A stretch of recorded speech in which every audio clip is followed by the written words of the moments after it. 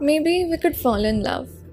No, not with someone else, but perhaps ourselves. Maybe we could first become two eyes and then sit alone in a diner with a plate of french fries. Maybe we could stand alone in the rain and allow it to wash away our pain of being alone and stop comparing being alone with being lonely because perhaps it is time for us to feel about ourselves wholesomely. Maybe we could take hold of our carriage and trod on the path of gold. For gold cannot rust, corrode, or lose its shine with time. Maybe we could put ourselves above others, treat ourselves as prime.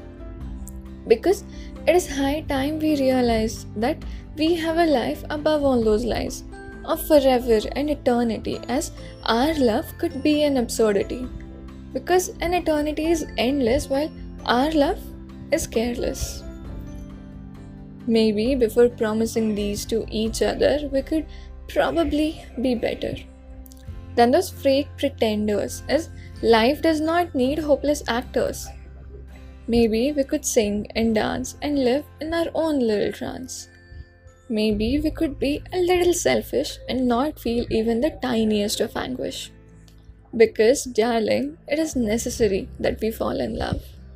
No, not with someone else, but perhaps ourselves.